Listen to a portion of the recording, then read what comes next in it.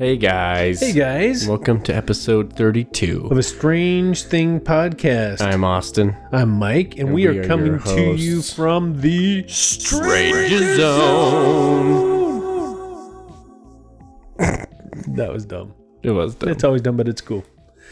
Okay, so what are we talking about, Austin? We are going to talk about gods. We're going to talk about gods. This is going to be our last episode on gods, at least in this series.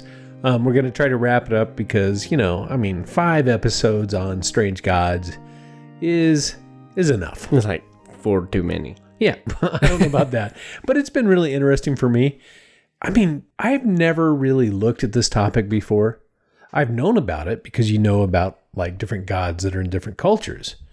But I've never looked at it in the sense that the sheer volume of gods that show up in all these societies and cultures through time is just so massive.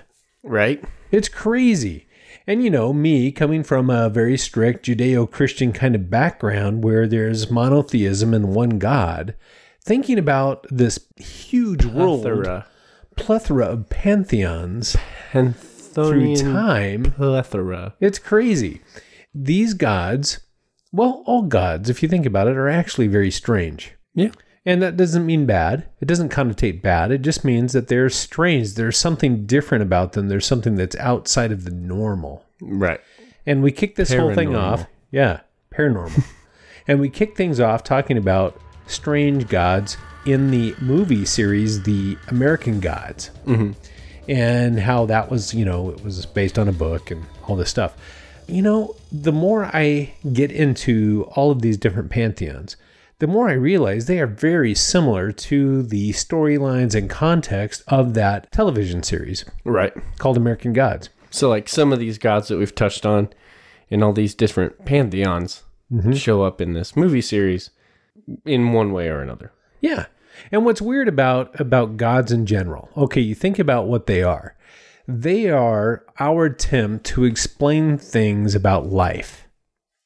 And to some people. Yeah. And about, the forces of nature. They're our way of kind of grappling with, our existence in life. Right. And trying to explain things, explain the unexplainable, things that are beyond our ability to explain as humans. And, that's basically what all the gods of all the pantheons are about. Right. And what one thing that kind of comes through all the way down through this entire, series that we've done is that people feel like they must do certain things to appease gods in order to be blessed. Like sacrifices or dances or... Yeah, sacrifices, dances, ritual. Or acknowledgement or prayers or, you name it. Right. There are, hundreds of ways, depending on the pantheon and depending on the society, of things that you must do to appease the gods so that you can be blessed. Right. And, that's kind of what we do in life now. Sometimes we call it things like karma.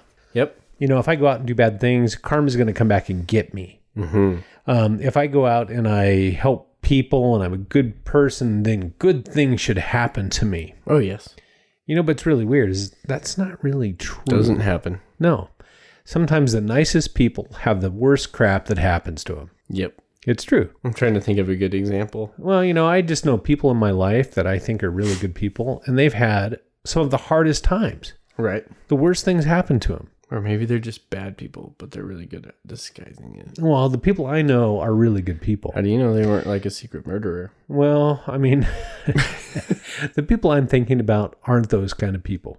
And if they are, well, then maybe they deserve the bad karma that comes their way. Yeah. But the people that I talk about are things like little kids that have never done anything to be good or bad, and they suffer the worst. Things of families that love somebody so much and then bad things happen to them. Mm-hmm. And so, sometimes the pursuit of a deity doesn't answer these things in life. Right. I just got to clarify. I was just playing that devil's advocate. I know. I knew what you meant. You were just being a little devil. I don't know how the devil laughs. Yeah, but anyway, I don't want to go too far down this rabbit trail of, the Devil whole God laughter. thing. That too. But I do want to talk about it because there are a lot of people I think that are going to be listening that maybe have a faith system and maybe some don't. And we're not trying to lobby for any kind of belief system. That's one thing this podcast and this episode and this series in general is not trying to do. We're just like throwing this stuff out there so people can see this through history and, take from it what you will. I believe there are things you can take from it that may lead you in your decision of whether to believe in some deity or not to believe in some deity. But that's not the purpose. The purpose that we've been throwing out there is just to show what's out there. And tonight, what I'd like to do, because we've talked about all these different pantheons, Greek and Roman and Mayan and all of those. I'd like to go back to the beginning. I'd like to go back to the earliest known pantheons that there are. Way back. Yeah. Now, there might have been earlier ones, but they weren't recorded. They weren't written down in history. Gotcha. Because, before writing, it was all oral tradition. Right. But starting in like 4000 BC, 6,000 years ago. Oral tradition being like stories told to younger generations and then told to their generations below them and then... Yeah, passed from generation to generation by stories. Before the consistency of writing where you can just write it once and then everybody can look at it from then on. Right. And so the earliest form of writing, that we know of starts as cuneiform. Cuneiform? Yep. And that happens in, guess where? Persia. Nope. Pennsylvania. Nope. It happens in a famous place called the Cradle of Civilization. Oh, yes. The Fertile Crescent. The Fertile Crescent, also known as... That place in Indiana Jones where the knight lives and he drinks the stuff and he says, he chose poorly. Yes. No, it happens in Mesopotamia. So in ancient Mesopotamia, you have all kinds of people. In this time frame, we're talking about 4000 BC. There were what you would call city-states. Okay. I mean, before that, people were, nomadic, and, they were hunters and gatherers, basically. Savages. Yeah, and somewhere around there, they started to, plant crops and understand that, hey, maybe we'd be better together than all of us individually out running around with our clubs and trying to get animals and that kind of stuff. That sounds way more fun, though. It does, kind of, in short stints. Yeah. So anyway, so they started gathering in these settlements in city-states, which were basically a city, a group of people that got together, and together they kind of coexisted and helped each other get along. So that was all fine. But somewhere around there, around 4000 BC, they decided, hey, we've got to have a way to communicate things. Makes sense. And so they developed a writing system called cuneiform. And basically that was them inscribing symbols that were very pictorial into clay tablets. And that would be like a written message. Okay. Now, it wasn't phonetic. It wasn't like they made sounds that sounded like, your speech. It was emoticon type thing. Yeah. They were basically a modith. Modith? They were basically emojis, but it was conceptual. It wasn't phonetic. It wasn't like it brought a sound to your mind that made sense. It actually brought a symbol. Yeah. Yeah. So, which, like maybe Chinese kind of is like that, where I think the symbol is usually like an entire maybe word or even like a train of thought. Right. I don't know. Well, I don't speak Chinese anymore. It's very similar to, Japanese kanji. It's the same kind of thing. It's a symbol-based language, right? So way back then, 4000 BC, writing started. And from those very earliest writings, we have our very earliest recording of deities and gods. And that's where I want to go. I want to go way, way, way, way, way, way, way, way, way, way, way, way back. Look way back. To the Cradle of Civilization and start there in ancient Mesopotamia with the Sumerians. Okay. Because the Sumerians were the first ones that came together and they started talking about their gods. And the gods from that time, interestingly enough, were sufficient to carry in different ways. We talked about syncretism. And so that happened. But basically for 2,000 years, starting in about, 4000 BC generally, to 2000 BC, the gods were the same. You know, they had different names, but they were the same pantheon. So if you're talking about the ancient Mesopotamian pantheon, you got to start with the Sumerians. Okay. Or in ancient Sumer. Sumer. Yeah. So I don't know if you're familiar with the geography of Mesopotamia and that region, but really we're talking about the land between the Euphrates and the Tigris rivers. Okay, so it's lots of sandals. Right? Well, what it is, it's a fertile plain, right? The Fertile Crescent. It's a fertile plain that often floods. It was very chaotic, but had very fertile soil. Fertile soil. So you were able to grow crops there, right? So people would naturally go there because they could eat. There was plentiful grains and vegetation. The land of milk and honey. And if you had vegetation, then you had lots of animals going to eat and to vegetation. Right. So you had animals, so you could get your protein too. Nice. Yeah. Love me some protein. Right. So we're going to start with the city-states started congregating in the ancient land of Sumer, and they started a pantheon. Maybe it didn't start there. Maybe it existed earlier in oral tradition. But anyway, the pantheon, when they started writing, consisted of a triad of gods or a triad of deities. A triad, kind of like the Trinity, like the Christian Father, Son. Well, other than the name, other than there being three gods that made up the triad of the ancient Mesopotamians, the difference is in the Christian idea of the Trinity, it is one God, it's monotheistic, who has three different personages in the Godhead. So, I mean, it's different. We're not going to go there right now. That's a whole different, diatribe. But the three gods that formed the triad of ancient Mesopotamia were Enlil,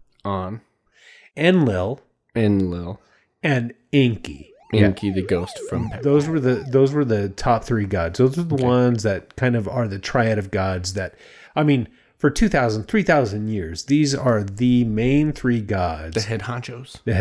The quartet. Yeah. And of the three, Stephen King. On is the major god. He's the superior god. He's the god of the universe. He is the one that controls everything. He is known the Zeus Goose. Yeah, he is known as the god of heavens. Okay. So basically, if you want to think about the triad, you can think of three gods as the three planes. You can think of the heavens, you can think of the sky, and you can think of the earth, right? Mm-hmm. So On is the king god of the heavens. So, if you were going to compare him to the Judeo-Christian God, he is like that God, Yahweh, for the Hebrews, although not as powerful. But On and his wife, her name was Ki. Okay. I guess they also called her Ninma, Antu, Aruru. My dog says that. When he's excited, but he can't bark, he'll go... Yeah, he's calling out to the mother goddess, but or Mama.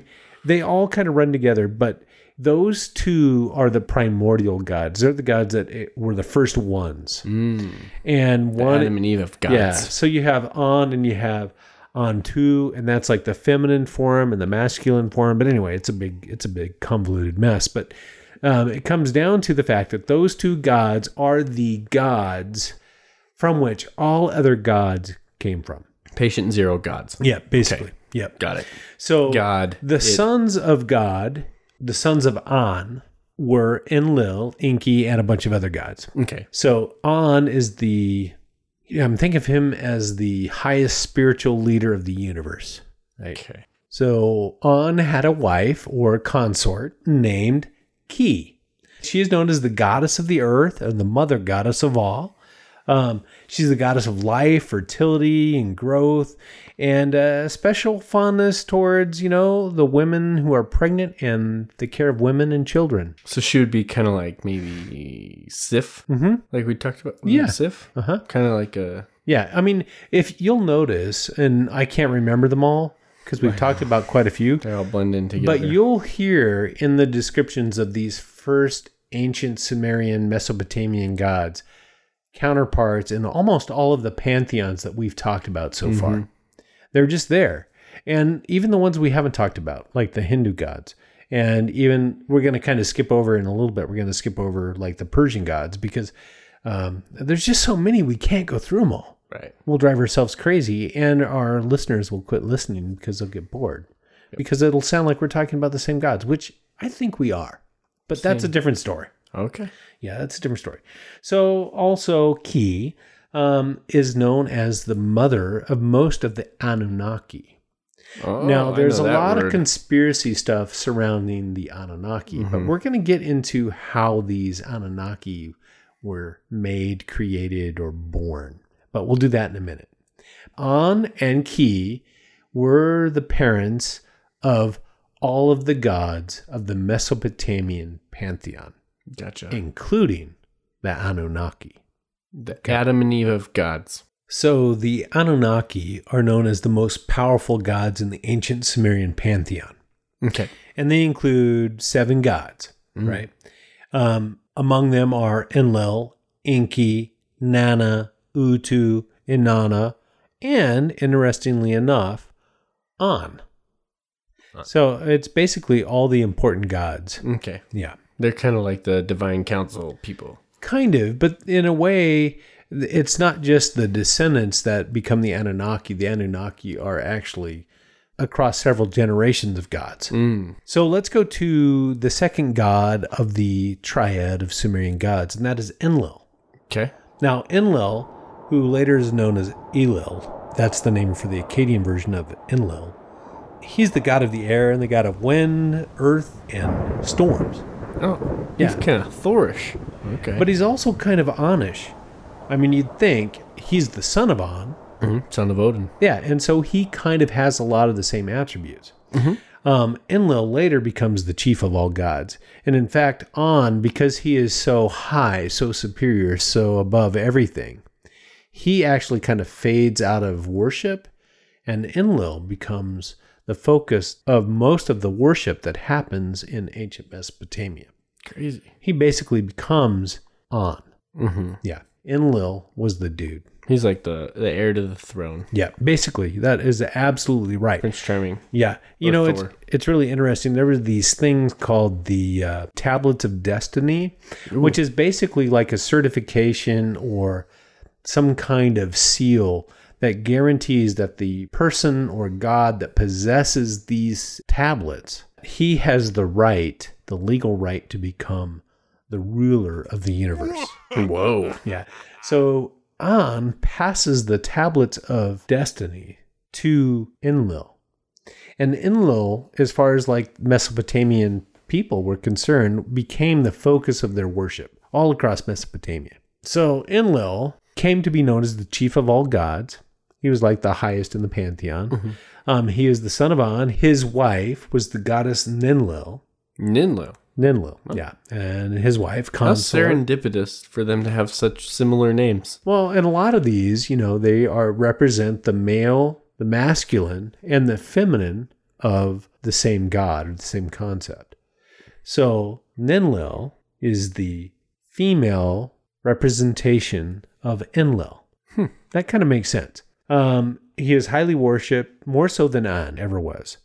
And he was associated with the ancient city of Nippur. Okay. Yeah. So he was like the token god or the patron god of Nippur. And people prayed to him for good weather and a good harvest. So you can imagine in those city-states, way back, how important it was to have a good crop and to make sure you had rain and all of those things. I mean, that was like how you survived. Up for your rest of your year. Yeah. Not just for you, but also for your family. So anyway, he was prayed to, a very, very popular god. He held the tablets of destiny after An gave them to him. An interesting tidbit is there is an ancient creation myth and also a destruction or flood myth that Enlil plays a major part in. And Enlil is credited for bringing the great flood upon humanity. Yeah. And the reason that he does is because humans were procreating way too fast. They were having way too many kids and growing too successful. And they were really noisy. And he was irritated with that. So he decided... Bad neighbor. Yeah. So he decided, hey, these little human people, I'm just going to get rid of those guys. Yeah, I'm just going to flood the entire earth. Makes sense. and destroy them because they're a pain in my sleeping time. Oh, big sleepy boy. Yeah. Big sleepy got everything. Can't handle a bit of noise. Yeah. So anyway, he's known as that god. Fortunately, his brother Enki steps in and but anyway, we'll talk about him in a minute. But he steps in and he kind of is responsible for saving mankind from the flood, at least in this creation or this flood myth. He was also the lord of the Sumerian pantheon from 2500 BC onward, and later he was worshipped by the Akkadians. He was later personified by the god Marduk in the reign of Hammurabi, which is way, way, way later, the lovable at like Saint 1700 BC. Or Great Dane or whatever? No, different guy. Have you ever heard of the Stela of Hammurabi? No. It's like the first, actual written law or code where he writes down basically a series of laws that govern people. Instead of just having people like say, he robbed me, and then they go out and stone him, he sets up a justice system where people get repaid an eye for an eye or a tooth for a tooth, but also a person who is accused has the right to defend themselves. Okay. So, I mean, the whole idea... to an attorney. Yeah, the whole idea of justice. An attorney, one will be provided for you. Yeah, you can thank Hammurabi as the first guy that did that. He's the first Miranda. Something like that. Anyway, yeah.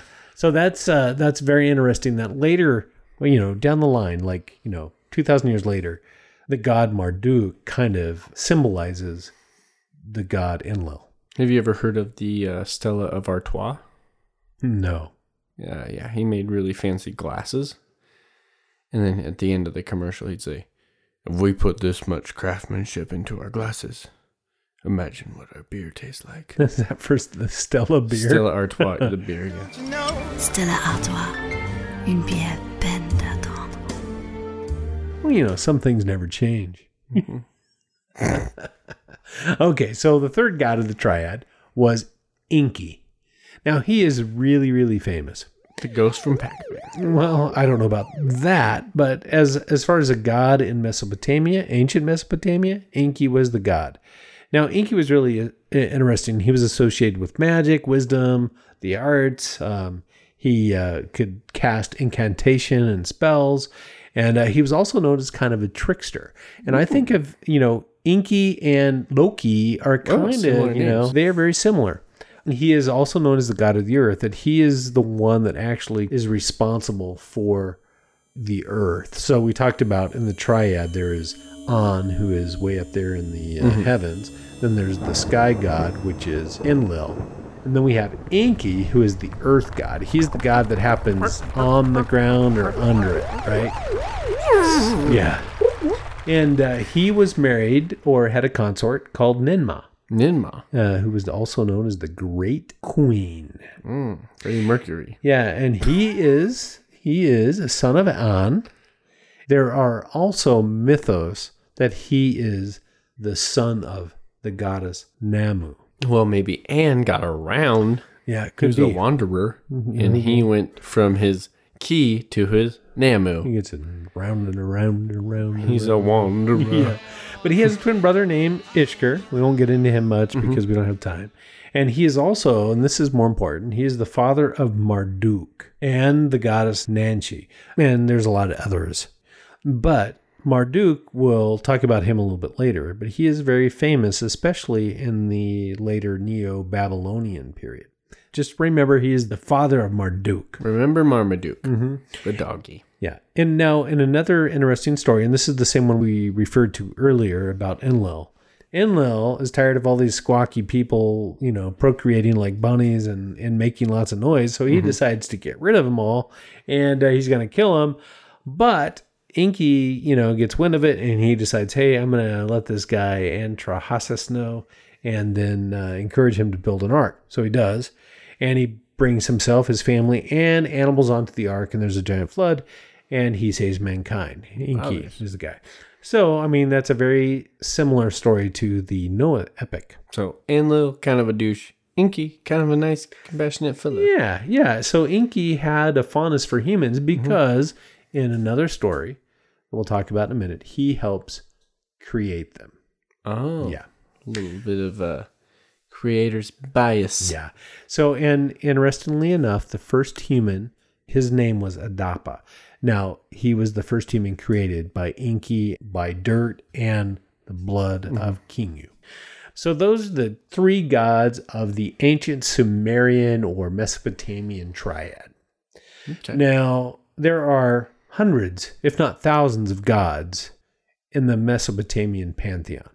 Can't go through them all. Don't want to go through them all. Honestly, they all start kind of sounding the same as other gods and other pantheons that we went over. Fertility, trickstery, Yeah. thunder, fire, storms. Right. Yada. Hell, the underworld, all that kind of stuff. But we're going to go over the Sumerian planetary deities. So these were under the triad. There were like 7 deities, and these were the gods that were known for the different days of the week as well. Okay. Yeah, so I thought that might be kind of interesting. There were 7 planetary deities. They were also the days of the week. They influenced all of our modern methods of measuring time. Oh, okay. Important fellows then. Yeah, so, from 60 seconds to 60 minutes to how many? 125,600 minutes. So let's keep going. The Sumerian planetary deities. Let's start with Monday, which would be Utu or Shamash, the sun god. Hey, Dad, happy Monday. Yeah, thank you. Say, you too. You too. Gotcha. Yeah, Monday, you too. Oh, that's weird, isn't it? It's actually Utu. Yeah, Utu, you gotta play with the word a little bit. Utu, also known as Shamash, the sun god. He's the god of truth, justice, and morality. Okay. He is also a son of Nana, and he's the twin brother of Inanna, who is a goddess we'll talk about later. Okay. So Nana was also known as Nana Sewen, and Enzu, and Sin. He was the god of the moon. It sounds like it should be a female god, but it's actually a masculine god. Yeah. But he is the son of Enlil and Nenlil. Nenlil. Yeah, we talked about them. We talked about that. Enlil is one of the triad gods, right? He likes to kill people with water. And he's often represented as assuming all of God's powers, thus kind of like he's on himself. So in the way that people view him, he is often viewed as something parallel to An. Yeah, he's got like all God's powers. Interesting. And, interesting, he is represented by the crescent moon. And those crescent moons often, you go out, you look up, and there would be like a temple, and on top would be a crescent moon shape. Oh. That symbol is something that we still see today. I mean, we see it, if we look at the Middle East and we look at the mosques and stuff, a lot of times there is a crescent moon on top of those mosques. Right. Not to mention, we're talking about the Fertile Crescent. The Fertile Crescent. Yeah, it is kind of a crescent shape of the crescent moon. Or a chewed up fingernail clipping. Ooh, yeah.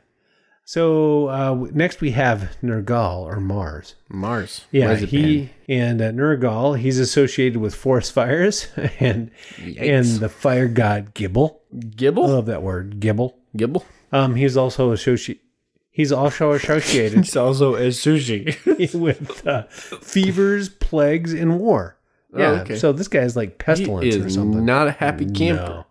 No. He's the mythological cause of destruction and devastation. Yikes. Yeah, so keep moving on. We've got Nabu, or Mercury. Yeah. That's where Princess Amidala's from. Nabu. Oh, yeah. Princess Amidala. I didn't know she was from Mercury. Nabu. Yeah, but he's the god of scribes and writing. Okay, doodler. And he's known for his, he's kind of like the patron saint of wisdom and agriculture. Okay. Yeah. So next up we have Marduk. Now Marduk shows up all over in Babylonian history. He's like the patron saint of Babylonia. Okay. Babylonia has a first name. It's Marduk. Babylonia has a second name. It's Marudak. Jupiter. I love to read about it every day because Marduk is a god, you say. He's a god of Bablolyn. What are you talking about? I don't know. It just reminded me of that because he's not the god of Babylonia. Well, I guess he kind of is, but he's the god of Babylon. Babylon. kind of funny. So moving on. Yeah. So Marduk, we'll talk more about him maybe in a minute. So Marduk, Marduk is the son of Namu. Interestingly enough, he's the national god of Babylon.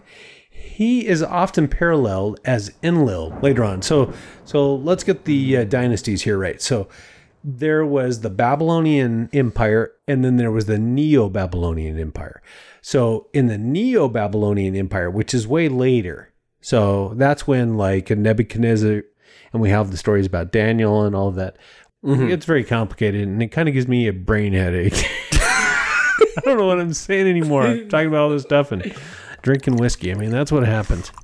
But anyway, so Marduk is the hero in the Enuma Elish, which is a very ancient writing about Marduk. And he's an Anunnaki god who defeated Tiamat. And she is the chaos goddess, basically. Mm-hmm. And in that mythology that's in that Enuma Elish, Tiamat is also the goddess of chaos, whose counterpart is Apsu, who is basically the primordial god.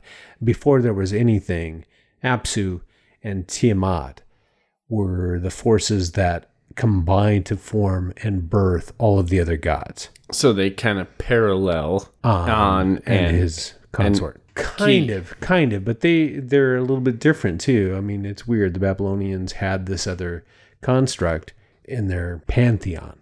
Very complex. Very confusing. It is. And anyway, Marduk, when he slayed Tiamat, the goddess of chaos, he brought order to the universe. Okay. And he also defeated Kingu, and Kingu was a god.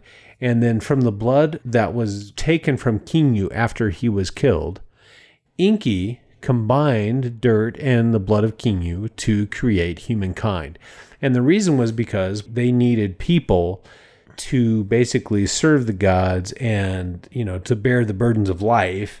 And then the gods could just be left to their leisure. They could just do whatever they wanted. Interesting. Yeah, it's crazy. You'd think a guy who could create people would be able to get his own, beer out of the fridge. Well, there's a goddess of beer. Is it really? Yeah, I don't remember her name. I liked her. Yeah. But I didn't research her much because... Was her name St. Polly? No, but it should have been. Or Stella. Ooh, Stella, the goddess of beer. One thing I did read that was interesting, the whole idea of beer back then was very noble. Key. I mean, if you drank beer, you were sophisticated. No. What? I was going to say Keystone, but he kept talking. Oh, Keystone. So see, that would have been perfect. I was going to say Keystone, but you kept talking, and then it was just key. But there truly was a goddess of beer. It was very sophisticated to drink beer. Only the people that were sophisticated did. Oh, heaven. Yeah. They were awoke to the need to drink beer. Oh, my. Yeah. So next we have Inanna. And now Inanna is associated with Ishtar. Now, Ishtar is also associated with the planet Venus, who is also associated with many of the people that you talked about. Basically was the goddess of love, sex, prostitution, let's get it on, and war. Oh. Yeah. She's the most popular and important female deity of ancient Mesopotamia. Okay. Yep. She had it going on. She had her own gate. Yes. She did. The Ishtar Gate, you bet. She let people go in and out of her all the time. Oh my but anyway, gosh. She's personified with Venus and the morning and evening star because she was very visible in both the morning and in the evening. She and her twin Utu were the enforcers of divine justice. Yep. They made things... Divine justice. Yeah. I mean, you did something wrong, you were going to pay for it. And Ishtar was going to make it happen. Okay. In one interesting mythology of Ishtar, or Inanna, she tried to take over her sister's domain in the underworld. Her sister's name was Ereshkigal. Poor girl. In her attempt, other gods struck her dead. She was killed. Yeah. But Enki was, upset about it. He intervenes, and she is revived. He's kind of a softie. Yeah, he's a softie. Looking out for the he's a good guy. people, looking out for his daughter. He's known as being very benevolent, yes. The bad thing about that was that even though Inanna was raised from the dead and came back to life, her husband had to serve her sentence in the underworld. Yeah. Ninkasi is the name of the beer goddess. Ooh, Ninkasi. Yeah. Yep. Goddess of beer. The Mesopotamian goddess of beer. You gotta love Ninkasi. Her father's name was King of Uruk. Oh, yeah. King of Uruk. U-R-U-K. The famous king of Uruk is Gilgamesh. The Epic of Gilgamesh is one of the most ancient writings about a story. And Gilgamesh was the king of Uruk. So anyway, I like that name because it's very close to our last name. Yeah. Put an L in there, one more consonant, and you've got Ulrich. Yeah. Which is our last name. Which is the king of being dope. King of being dope and beer. And beer. No, maybe not. But anyway, yeah, we're related to beer. We're related to beer? Yeah, well, Ulrich. I've been drinking my cousin's. I don't think what we've talked about in the last 10 seconds. Maybe the last minute has made any sense. No, I don't think so. But let's move on to the last god of the seven. Okay. The last god of the seven is Ninurta. Who is also known as Ningirsu. Ningirsu. Yep. Okay. He is affiliated with Saturn. And he is a warrior god, the warrior deity. He's the champion of gods. Nice. Tough guy. And he was also the patron god of agriculture and farmers. Oh. Weird. Tough country boy. Yeah. That's weird. Yeah, he'd go out and kick some butt, and then he'd come back and plant some seed. But anyway, one thing about this whole Mesopotamian pantheon, it is ripe with all kinds of stories of incest and forbidden love and like the Norse infidelities. Or the Roman or the Egyptian or Same any as all other of those. pantheon. Now, it's really interesting that these stories in ancient Mesopotamia, as they go forward, tie into a lot of other stories from other, I don't even know if you can call them a pantheon, but you can call so let's go to the Hebrew God. Okay. Yahweh.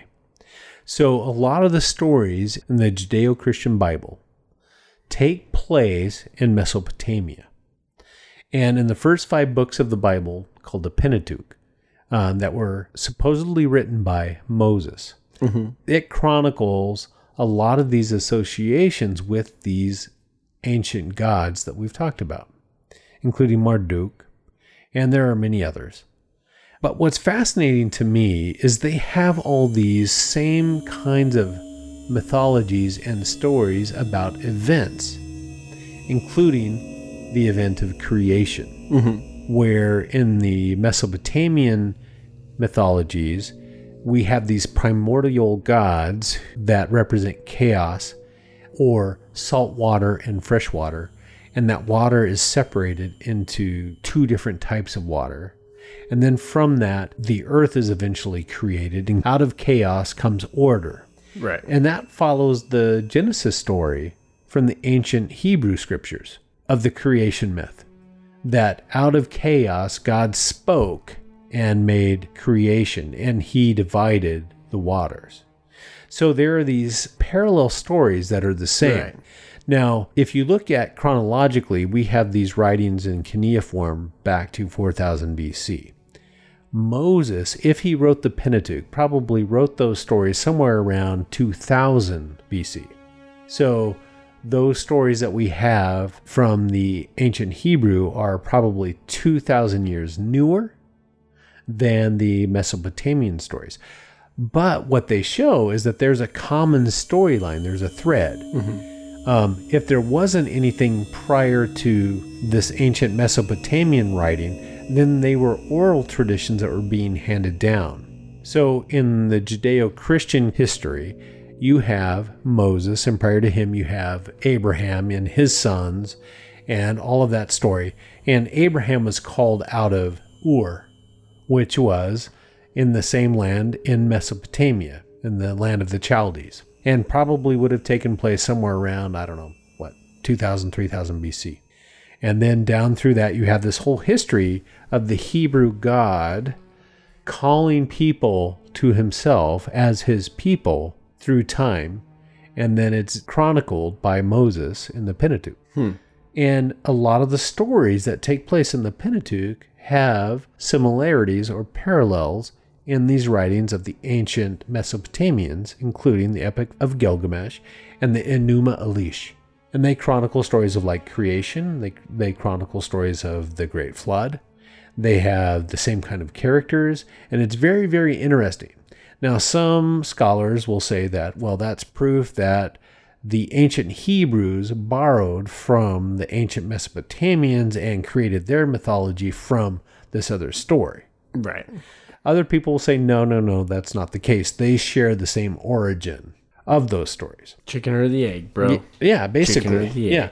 So what's interesting to me is that you have, in the Hebraic idea of God or Yahweh, you have a different kind of God than in any other pantheon. You have a God that is monotheistic. Mm-hmm. Singular.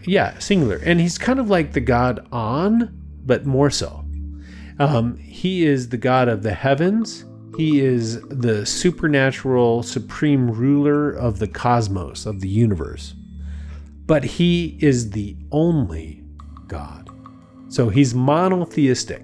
And his requirements for his people that he adopts, which were the Jews, are totally different than what is required of the other gods in the other pantheons for all the peoples of Mesopotamia, or, for that matter, anywhere else in the world through all pantheon history. It's like a hipster god. He's different, yeah. I mean, it's definitely different. Now, later on, you have Allah, who kind of pops out of that same Judeo-Christian kind of monotheistic kind of idea. But the God of Yahweh is different. He claims sovereignty over everything and anything else that was created. And he also claims to be the God of creation over all other gods. You know, they were called Elohim. That he created everything that has been created, and before him there was nothing. And in that first couple chapters of Genesis, you have this God that speaks into existence out of chaos, creation, and peace, and shalom, and all of these things. Now, what's really interesting is you follow this, you chronicle this through that in the life of the Hebrews, he was active. He kept calling people out to follow him. He made promises and covenants that were not reliant upon the people that followed him, but upon himself. So unlike the other gods that, basically like, okay, if you do this and this and this and this, I might grant you favor and give you good crops for a year. Right. The Yahweh God, the God of the Hebrews, would say things more like, I know you can't do it, so I'm going to promise you something to make a covenant that I will do regardless of what you do. And the penalty for not obeying that covenant will be upon me. Interesting. Yeah, He's kind of a different guy. Yeah, it's different. It's really different. And so for me, who kind of has my faith system built in that history, it's weird. I see a stark contrast that I never really saw before until I started doing this deep dive into these different pantheons and different gods and strange gods. This God of the ancient Hebrews is very unique in his origins and also in his requirements. Now you get to, in the Hebrew tradition, and the God Yahweh requires, it doesn't even require, but he basically calls Abraham out of Ur and says, out of you, I am going to make a great nation. He doesn't say, if you obey me, I'm going to make you a great, he's like, I'm going to, out of you. It's going to happen. This is the deal, guy. This is the deal. I'm going to do it. And so he does that. And then through that, you get the whole lineage up to the Messiah. And then when you get into the Judeo-Christian history, you have this other God that appears on the scene, which is, Jesus. Yeah. It's kind of the same God. But yeah. He's like the visual representation of the invisible God, Yahweh. Unless you're a traditional Jewish person, which just says he's a good rabbi. He's a rabbi. He's, a prophet. Right. But at that point, it kind of fizzles. Right. In the Judeo-Christian mindset, he is the fulfillment of a promise by the God Yahweh. And that God carries down through time his promise, irregardless of the ability of his chosen people to do what he says. He brings about the arrival of this person, this God man named Yeshua or Jesus. Kind of like an incarnation of himself Yeah. as a human being. Yeah, kind of. Kind of like when Zeus turned into a swan, but a little less, let's get it on, and a little more, Kind of come like hang out with me. Kind of like, and that's one thing that's really interesting. You think about, the Judeo-Christian God and Jesus. Well, and they call it the Trinity, kind of like you mentioned earlier, this idea of the Trinity, which is God the Father, God the Son, and God the Holy Ghost. You've got these three entities that are unique and distinct, but yet they all claim to be the same, and they're one. So it's monotheistic, but it has these three, I don't want to say modes, because that's an idea of modalism, which is that God takes an independent form at different times in different modes. It's not like that. They are three individual beings that are perpetually and forever together as monotheistic God and have always been. Interesting. Yeah. So they're triune. I mean, Trinity never shows up in Scripture anywhere. It's just a word that we use to describe this strangeness. Right. And it is strange. I mean, in the base root of the word strange, that is what you would call it, because it's something that doesn't make logical sense, especially in our Western mindset. It doesn't. And you have this Hebrew God that interweaves his history with these Mesopotamian gods. And in the biblical narratives in the Torah, you have all these stories of like these encounters with these gods like Marduk and these kings like Nebuchadnezzar in Babylon, or being called out of Ur in Mesopotamia where they worshipped An and Enlil and Enki. You have these things going on, but it's totally different. It's other. It's something, it doesn't follow those same pantheon gods. So it's not syncretic. There's not the syncretism that you have in other systems. Like when the Assyrians came in, they had their own pantheon of gods. And when the Akkadians came in, or the Persians, or whatever, they just all blended together. Fizzle-fazzled. Yeah. And then you do the same kind of thing going forward from that with like the Greeks and the Romans and the Mayans. And you have these same kind of entities built into the pantheons of those gods. Mm-hmm. But God of the harvest, God of fertility, God of X, Y, and Z, God of beer. Yeah. But in the Hebrew God, it's totally different than that. It's kind of like it doesn't match any of those. Now, there are things that kind of tie into it, like the idea of human sacrifice. Mm-hmm. So we talked about Marduk, and we talked about Baal. Well, we didn't really talk about Baal, which is another god of like the Canaanites and the Amorites and stuff. But Baal, they would sacrifice their children to these different gods. They would give their children, surrender them to the flames so that they would be blessed. They'd have good crops, or they'd win a war. Which kind of reminds me of the Mayan god we talked about. Right. Yeah, exactly. There is a reference in the Bible about God saying, okay, will you sacrifice your son, Isaac? So Abraham is the guy that is in the story, and Abraham is told, hey, I want you to take your kid out who, you only have one real child because you guys were, basically barren. And in your later age, you finally were able to conceive one son, an only son. And he's like, kill it. Yeah, go out and I want you to prove that you love me and trust me by sacrificing him as a burnt offering. Now, the sacrificial system was something that was well known in the Mesopotamian religions. So it wasn't like something new. I'm sure Abraham had heard about it. But he's like, okay, my God is talking to me, and he's telling me to go out to do the things that all of these other gods do. So, okay, I'll do it because I trust him. So in that story, God spares Isaac at the last moment. The son of Abraham, he steps in and says, don't do it. It was like a test. But all of that was to kind of foreshadow what God was going to do by offering his son, one of the members of the Trinity. He was going to offer himself as a sacrifice, like a replacement for mankind. And so to me, that is like one of the major key differences, is that every other thing that you read about in the pantheons is about sacrificing to get something from the gods. Do this for me, do this for me, do this for me, do this for me. In the Hebrew idea of God, of Yahweh, he is the God that sacrifices himself for humanity. It's backwards. It's inverted. It's upside down. And that to me is like very... Top Gun. It's in kind of... Because I was inverted. Yeah.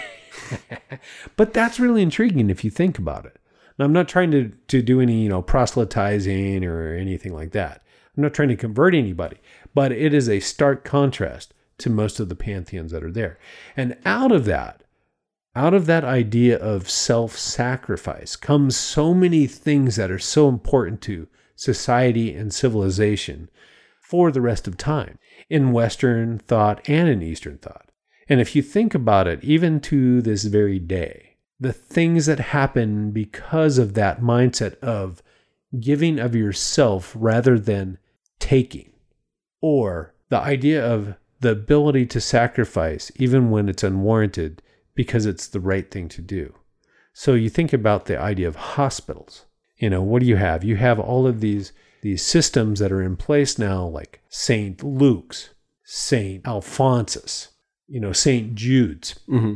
That is all born out of this idea that you sacrifice for the betterment of others. Right. Rather than just taking care of yourself. And that is something that's very unique to the Judeo-Christian kind of idea of God. The God that sacrifices for others rather than the God who demands sacrifice for himself. Mm. And so, I think that's kind of cool. When I think about it. And I don't want to go too much into it because I think that, it would get kind of preachy, and I don't mean to do that. But it's something that I've really, really noticed in the contrast. And it's something I didn't really expect when we started this whole discussion on strange gods. I was kind of wanting to get into it because I just knew all these strange stories about all these pantheons. And you hear like Zeus, and then you hear Odin, and you're like, whoa, those guys are kind of like the same. And then you hear another one, and you're kind of like, well, there's a lot of these gods that are the same, before we started doing all the research. And then we did the research, and we're like, wow, they are kind of a lot of the same. Yeah. But It's I really do true. like, and maybe there's a little bit of confirmation bias or whatever you want to call it. Sure. Because, you grew up in a very,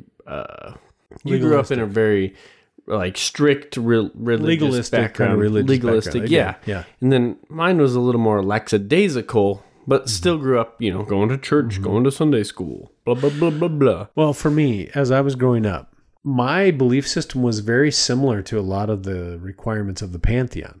In order for a God, to bless me, to give me things in life that are good, then it was required that I live a good life, and that I sacrifice, and that I go to church 3 times a week, and that I give 10% of my money. All these ideas of, and their legalism is the word that we would use, but these ideas that because I do good things, then God will bless me with good things. Right. That is the idea of the pantheon, where you have a people that try to pacify a God so that they can get blessings, even if the blessing is just to survive or to have food to eat. I was shocked to find later in my life that no, that way that I was taught, even though it's very common, was inaccurate from my understanding of Scripture or of the Bible or of the Hebrew God or the Christian God. That basically the difference was that, no, it's not my ability to sacrifice to get. It was that God gave because he knew I couldn't do those things. You know what it reminds me of is like when you're walking through like a big building, any kind of big building will have double doors. Mm-hmm. So like you go through one set and there's like an entry room. Foyer, yeah. 10 feet by 20 feet where there's enter and exit doors. Mm-hmm. And then there's another set of doors. And it's like somebody like getting in front of you to open the door for you. And then you open the next door for them. And you're like, oh, that was obligation. That felt weird. Mm-hmm. Or you open the door for them, and then they go in, and then they open. Yeah.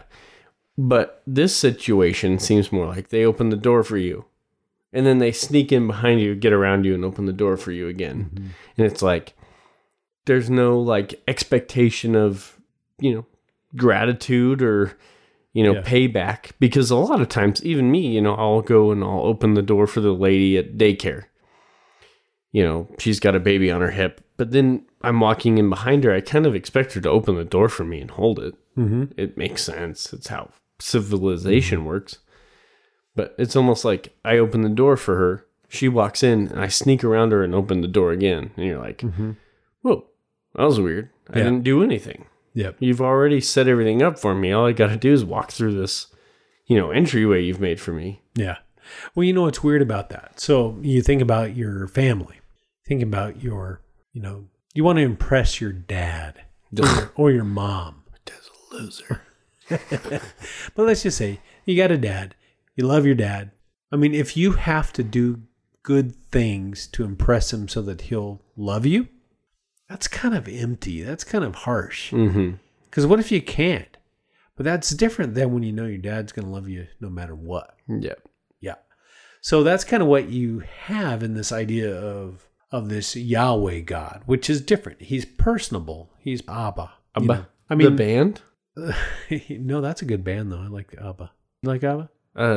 My wife was in Here We Go Again, Abba. Mamma Mia. Mamma Mia. Mamma Mia. Mamma Mia. Yeah, she was in Mamma Mia. Yeah, I don't know what that really has to do with anything other than... It's almost like he's saying, take a chance, take a chance, take a chance on me. Yeah, exactly. Yeah. Abba again. But so when I try to live my life, I try to live my life in a way that honors them, not to get them to love me, but out of response because I feel like I am loved. Right. That make any sense? To me, yes. To me, it makes sense. But I think there's other religions too that can make sense in. To some extent, where yeah. you're not. Yeah.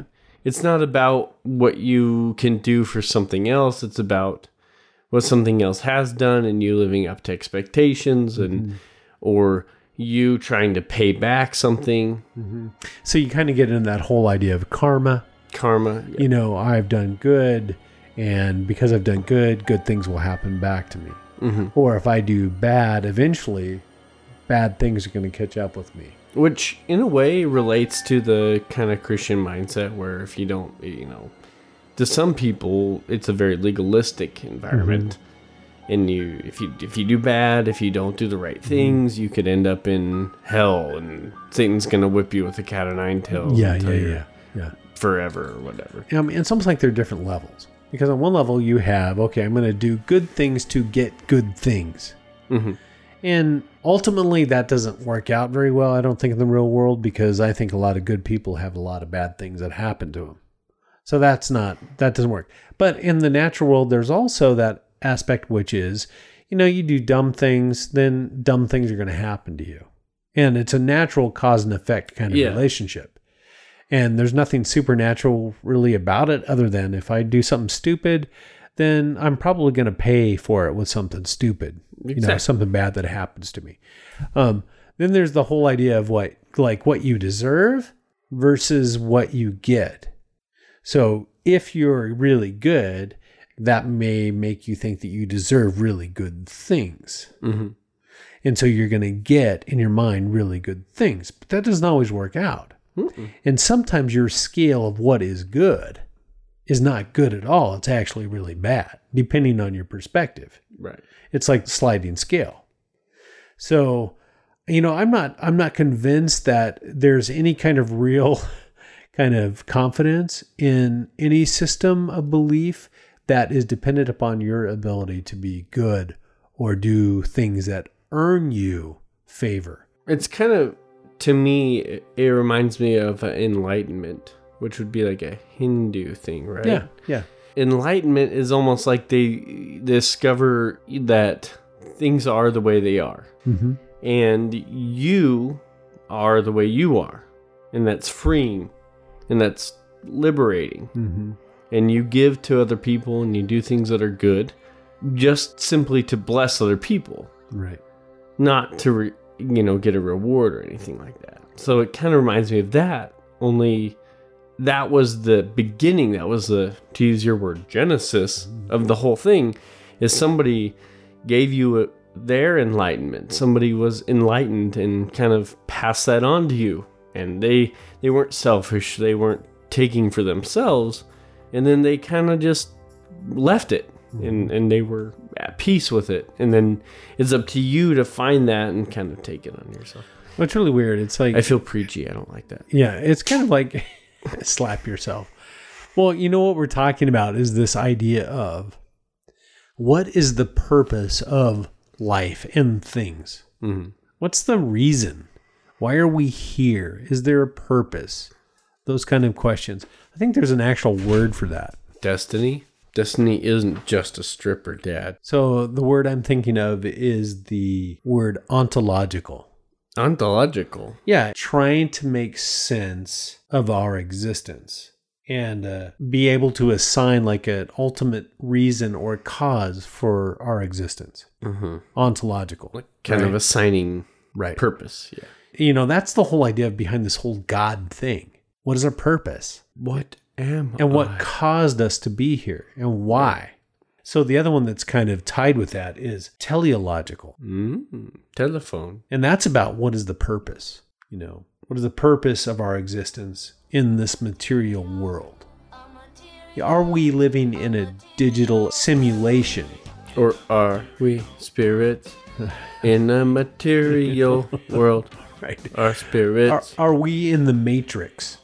And you know, in the Matrix, one thing that was kind of cool was they represented these gods as programs in the Matrix. Mm-hmm. And they had different things assigned to them that they did, that they were responsible for. That sounds a lot like the gods in almost all the pantheons, that they are responsible for certain aspects of existence. Not necessarily their own existence, but the existence of humankind. Because we experience things for ourselves, and we ask these questions. Why? Why are we here? What is this about? Where are we going? You know, who created this? Right. We know that we can't, we're not, we are finite, we cannot create our own eternal destiny, at least not yet. That's the goal of transhumanism, by the way. But right now we are basically at the mercy of chance in this world. Right. Especially if you take on the view of science, that the only thing is random chance. That we are only here floating in this giant universe as an accident that somehow happened on a small rock in some small corner of some small galaxy in a small planet that just happened to have everything right so that life could like burst forth. In some ways, it makes you feel very honored, but in other ways, it's like, we are so fragile. Well, that was weird. Yeah. Right. And so if that's your aspect, if that's all you are, is the speck of a speck of a speck of a speck of an accident, that's not very uplifting. And there's something in our nature that makes us want to think that we are more than that. Right. I hope I'm more than that. I hope you're more than that. I hope the people I love are more than that. No, but everybody's more than that. Yeah. You know what this whole thing makes me think of? And it's kind of a biased, well, maybe What? not biased, but fresh in my mind. So I just finished the third Stephen King Dark Tower book. You are in love with Stephen King. I know, he's my favorite. Why don't you ask him to marry you? It's called like The Wastelands, I think. Uh-huh. So the whole book is these three characters. So the previous book was about the main character getting his other two companions for this long journey to the Dark Tower, which is the name of the series. But he goes to this town, the gunslinger, and he's got his companions with him. He's got one companion who is a legless African-American woman from like 1950. How does she move? They have like a sling for her, and they actually have her wheelchair, and they work her along through the jungle. Okay, gotcha. The next one's a New York kind of gangsta, kind of not gangsta kind of guy. And then the last one's a little boy who actually died in the first book, but because they're working kind of between dimensions, they're able to catch him in another dimension and bring him back. They're in the Matrix. Kind of pretty cool. Spoiler alert. Anyway, they go to this town where there is this quote-unquote god. And at one point every night or every day, this god plays the drum track to Velcro Fly by ZZ Top. And during that time, there's like some sort of sacrifice that happens on layer number one. And these people call themselves and are called the pubes, which I don't know why they picked that word. And then below the surface is this group of people called the Greys, and they kind of are acting against the pubes. in this war kind of between the Greys kind of understand that, how do I phrase this? I sure hope this is going somewhere. It is kind of. So the gray pubes are fighting.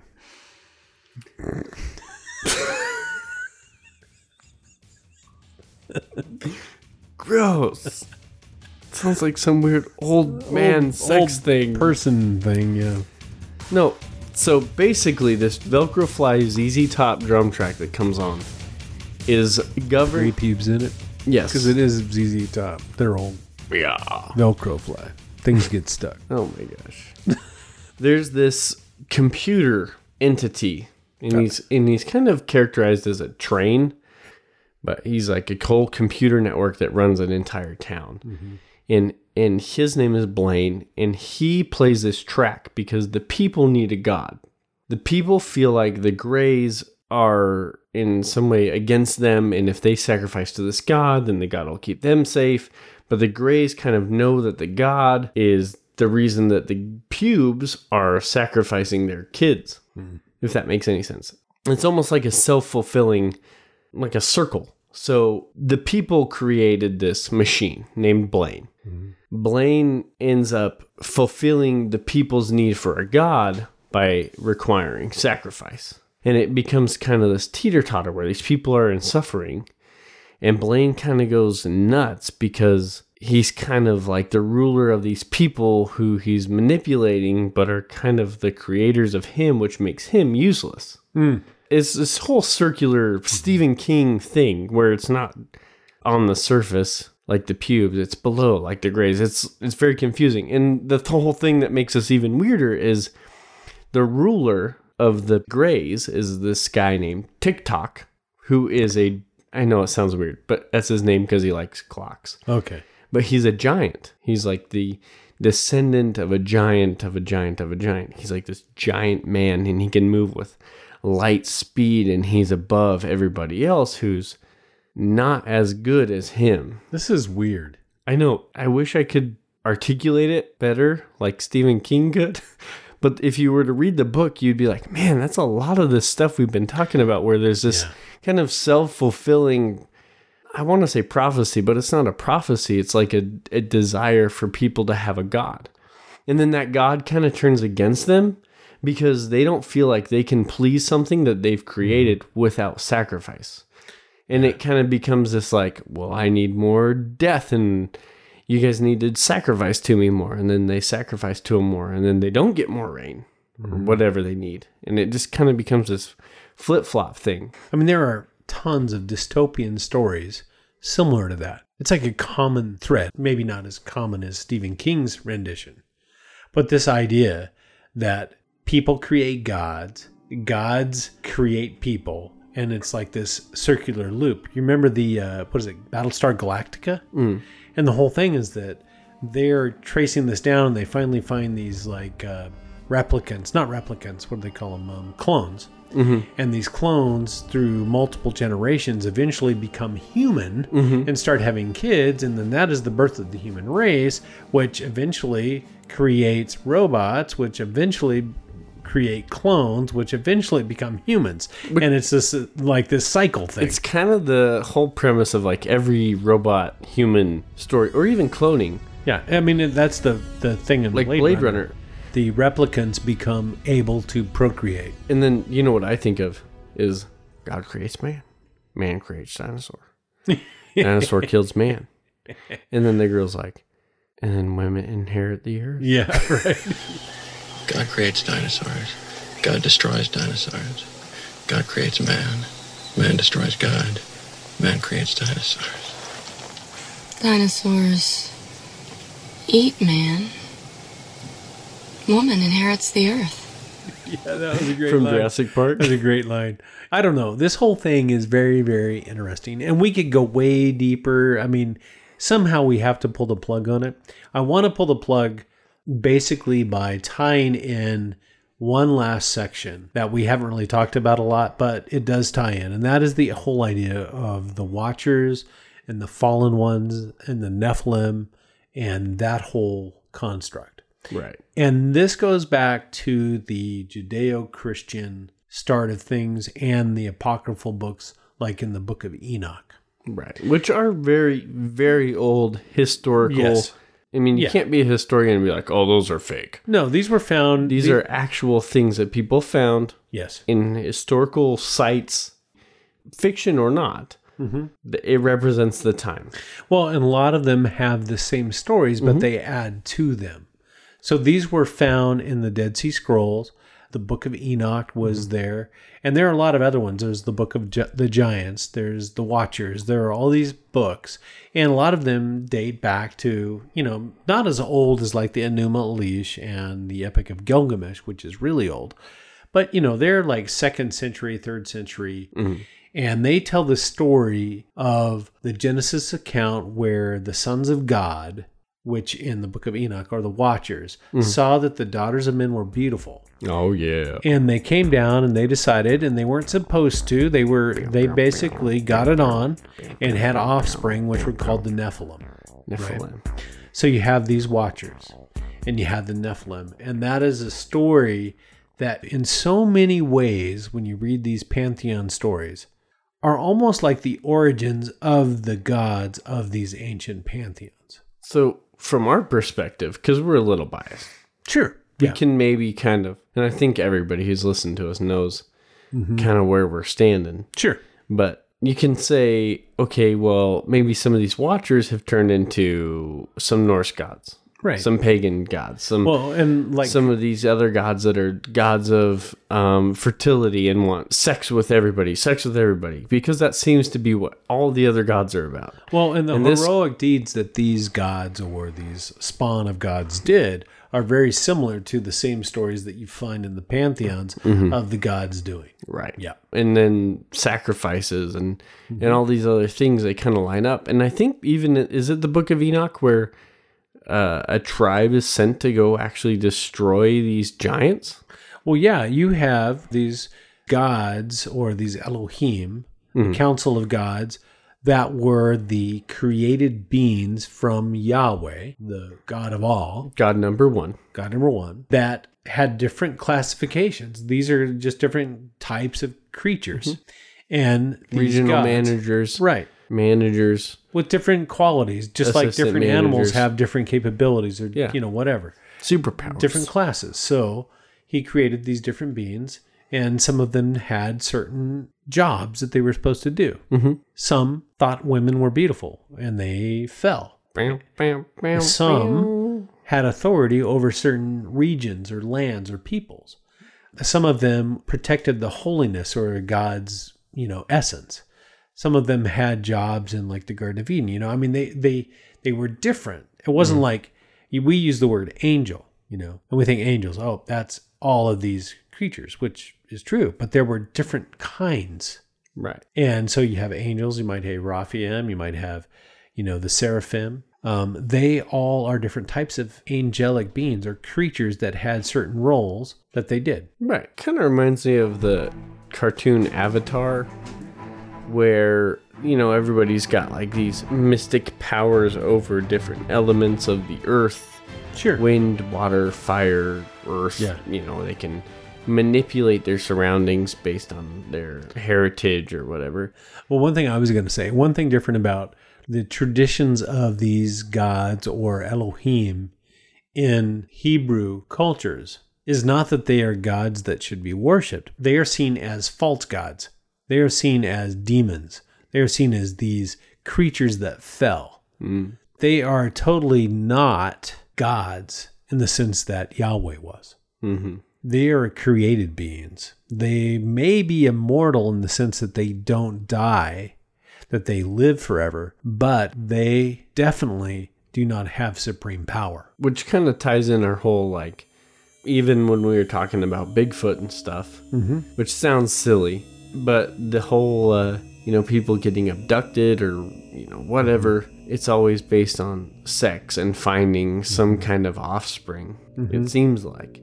And if these gods that were gods at one point are eternal, but they're kind of trying to find a way to materialize and be have a body, a quote unquote god again, and have them immortal or a physical, biological house to inhabit, then we touched upon that. Then maybe they are, something along those lines. In the Book of Enoch, it talks about that they were bound. These angels, these creatures, these gods, these Elohim, the divine council that left their abode to chase, strange flesh, which would be women. And I agree, sometimes women are very strange. They basically were judged, and they were put in bond in Tartarus or Hades. So they're being stored there for the day of judgment. But a lot of commentators say that, they were put in bonds, but it's talking about their physical bodies. But their actual essence, the spirits, are loose on the earth and looking for a body to inhabit. So they're just kind of like wandering. Right. Which kind of gives you all this stuff for like demons and ghosts and disembodied spirits looking for a home. So here's an interesting kind of thought about that. So you have these original creatures. Let's call them watchers or fallen angels or whatever, that decide to go down and procreate with women. They have their own type of body, right? So they procreate with women, and then they have offspring. Now, those offspring have physical bodies and immortal souls, but yet they're physical in the sense of the humanity side. So they now have bodies and immortal spirits. In the flood, the immortal spirits survive, but the physical bodies are destroyed, which means that the immortal spirits are wandering around bodiless and searching for a way to kind of biologically or not so biologically create something they can live in to exist in this world where they've been sent to be kings of. So they're trapped in this dimension, in a three-dimensional world, but have no body to present themselves in this three-dimensional world. Hey, Dad. Yeah. Why was the Elohim so lonely? Why? Because he had no body. Yeah, no body. Oh, man. Well, I don't know. We're going way down here. Down the rabbit hole. Which is a fitting end to this series, I think. I hope we didn't get too preachy. I don't think we did, because we can edit things. Yeah, we can edit things. And also, it is a strange thing for no matter what your view is on God or no God or whatever. The pantheons are weird. I mean, in the purest sense of the word, it is strange. We might feel we know it because people have gone to church for umpteen years and they've heard the same stories. There you go. But if you go back to what it is, if you can get your mind out of the indoctrination that you've had for the last whatever years, the concepts are strange. I'm not saying they're wrong. I'm not saying they're good or bad. I'm just saying they're strange. There's something that if you think about them, that your brain can't quite totally comprehend. They're beyond our ability to comprehend. That makes them strange. It's supernatural and it's strange. And that's the whole point of this whole thing. Yeah. And it's weird to touch on how no matter what genre of religion or whatever you want to call it we pick, we come up with things that are similar. They all kind of mesh, but they all kind of don't. Some of them seem to be polar opposites, but have similar characters. Some of them seem to be polar opposites and have completely the same characters. And some of them are almost exactly identical. So it's kind of weird how everything ties together. And I love the audio clip where he talks about there are no such thing as atheists. You believe in something. You put your faith in something. Here's something else that's weird but true. In the day-to-day trenches of adult life, there is actually no such thing as atheism. There is no such thing as not worshiping. Everybody worships. The only choice we get is what to worship. And a compelling reason for maybe choosing some sort of God or spiritual type thing to worship, be it JC or Allah, be it Yahweh or the Wiccan mother goddess or the Four Noble Truths or some inviolable set of ethical principles, is that pretty much anything else you worship will eat you alive. And then he ends it with saying that if you are wasting it on the God of yourself and your body and your brawn or your brains, it's going to lead to total disappointment. Let you down, yeah. But if you spend your life doing the unsexy things, giving your life in the pursuit of the benefit of others, then that's going to give you peace, and it's going to bring you something that's much better than anything else. It's cool how this whole thing we've been talking about, whether it's X religion or Y religion or no religion, comes down to that guy's quote, David Foster Wallace. Wallace, yeah. David Foster Wallace, where if your whole point is to get your self-satisfaction and your self-gratification and you're focusing on yourself. Worshipping yourself. Worshipping yourself, yeah. Then you're going to kind of come up empty because you're going to let yourself down. And in a way, it translates to other things too, where if you're focusing on this deity or something else that's focused on itself, it's going to let you down because it's going to fall short. So focus on something that's focusing on you, and there might be some kind of equilibrium. You know, you're never going to let it down, and it's not going to let you down because you're both building each other up in a way. Does that make any sense? The way I see it, you are going to die. I'm going to die. There's nothing we can do about that. It's going to happen. So what kind of power do we have? Now, we have the belief in something that is immortal, that for whatever inexplicable reason cares, likes, loves, or will provide for us something after this life is over. And what do we need to do to appease that deity, that God that has access to this afterlife, so that we can have an afterlife, so that we can have something beyond this? I understand that. I get that. I mean, I want that. I don't want to end. Do you want to end? Do you want your kids to end? I don't. So I hope for something more. And so we look to gods to provide that for us. But the pursuit of fulfilling ourselves doesn't give us that end. It only satisfies our temporary, present need and desire.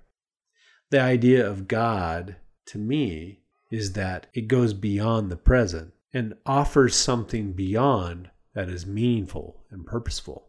What was that word I used earlier? Gynecological. Ontological. I want to answer those questions. And I want to know, what's the purpose? Why? Right. You know, I can ask them, so I expect an answer. If I can dream it, if I can believe it, if I can wonder it, then I have to expect that there's some way to answer that question. But I'm hoping for that.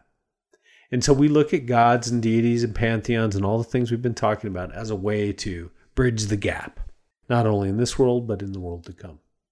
I mean, there are a lot of things here. I'd like to go deeper into some of these things. Like, I'd like to get into the Anunnaki, that whole idea of the Anunnaki and who they are, because there are a lot of conspiracy type stuff that swirls around the Anunnaki and also the Watchers. Yeah. Because they are so ancient. There's a lot of ideas of like the planet Nibiru, and that the ancient inhabitants of Nibiru planted humanity on Earth to basically mine gold so that they could like try to save their own planet, Nibiru. I mean, it's really interesting. And the Anunnaki ties into all the things of like Atlantis. And then you have the ideas of the Watchers. I mean, I think we should do one of those every once in a while. We should do the Anunnaki. We should do the Watchers. I think they'll come up no matter what, because this kind of same topic has come up in everything else we've done so far. Yeah, you are freaking right. I mean, bro. It is crazy how this theme rears the same head over and over and over again, whether it's Bigfoot or aliens or UFOs or cattle mutilations or whatever we talked about, spirits, haunted buildings. All of these things tie into the same base element. What is this existence in this dimension that we call life? I hope everyone has had a decent time learning about some of these ancient gods and pantheons. We don't expect to change any minds about anything because really we're just throwing out info. Nonsensical info. That's right. We know that for us it's been interesting. We hope it's been interesting for you. I hope that you continue to tune in to our podcast. We're going to do some really cool, creative, fun things here in the near future now that winter's over and COVID's kind of let up a little bit. We're going to go out and do some adventures on our motorbikes and our IDV. Speaking of which, what? What's the temperature like on Sunday? Oh, it's supposed to be like almost 80 degrees. It's like 74, bro. I think we better take a scoot around Need the a towny town. scoot. Although it's your mom's birthday, so we should probably be conscious of She that. could use a birthday nap. If you're not out enjoying the weather on Sunday, we're at my mom's birthday party. Yes. Then what you should do is get on your favorite social media platform or podcasting app and give us a like, a follow, a thumbs up, or 5-star rating would be acceptable, I guess. And give us some good feedback, some good reviews, and like us and follow us on social media. Yeah, and one thing I would us out. highly recommend, tell your friends about us. Say, man, I listen to this podcast.